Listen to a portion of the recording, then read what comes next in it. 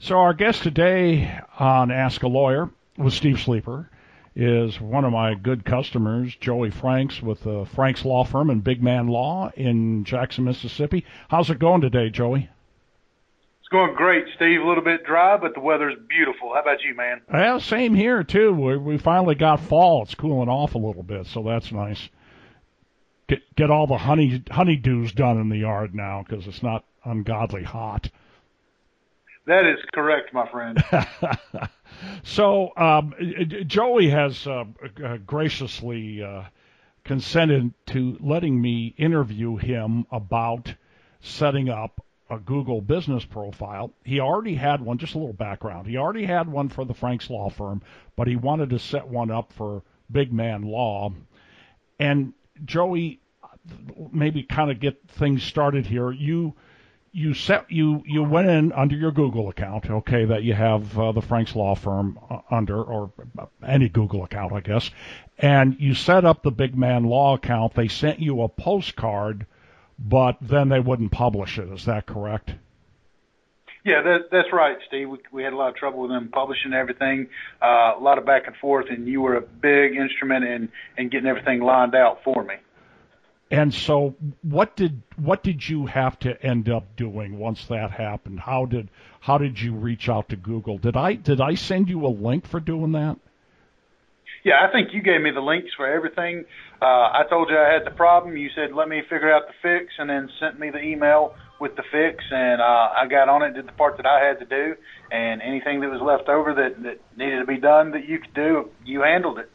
Okay, so so you clicked on that link, and were you able to submit a business license then? And let me backtrack. You had to get a business license for Big Man Law, right?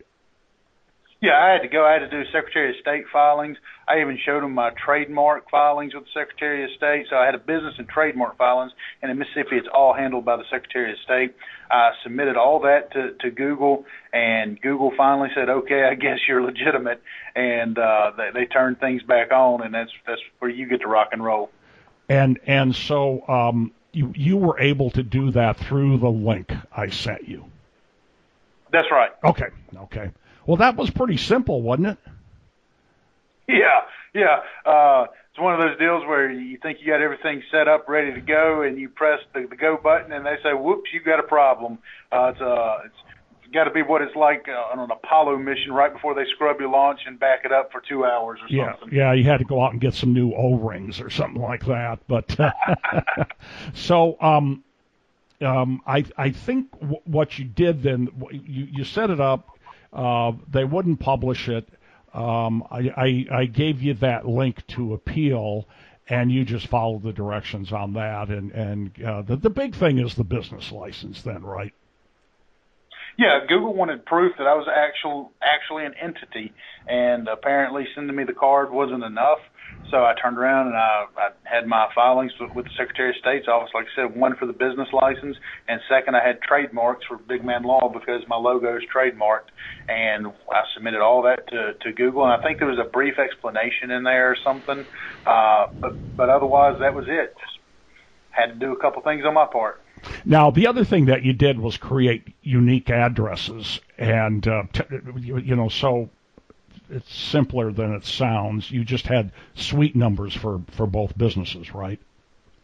That's right. Whenever I had my lease for my particular suite, I had the landlord busted up into multiple suites with the Postal Service for me from the very beginning because I anticipated opening up multiple businesses or having other businesses in my particular suite.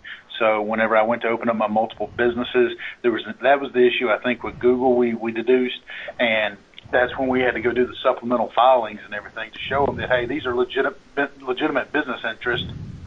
And I imagine we'd had a similar issue if I'd have subleased the building, or not building, but my suite to another attorney. Right. Yeah, and I think what you need to do then, at the very least, is go down to the local post office branch and let them know that you are a suite within an address. So if you're at a particular address, you want to come up with a unique suite number, and you want to let the post office know about it. How did you let the post office know about it? I didn't. Whenever I signed my lease here, I told my landlord, I said, look, I'm anticipating that either I'll be subletting some space out or I'll be opening multiple businesses, one of the two. So I'd like you to go ahead and break it up for me. He broke it up for me, gave me 4 different post office keys for the 4 different suites I have here. Oh, cool. Oh, that's nice. Well, and for those folks that cannot do that, just go down to your local post office, and at the very least, they'll bring the postmaster for that branch out to talk to you. But they'll get it handled for you. They typically are pretty helpful. Just don't put up with any crap from them. They'll get that done for you. Real estate agents do this a lot. So, let's say I'm part of the Berkshire Hathaway group, and then there's groups within the group, and so there could be up to 45 suite numbers at a Berkshire Hathaway office number, and that's pretty much how they do it as well.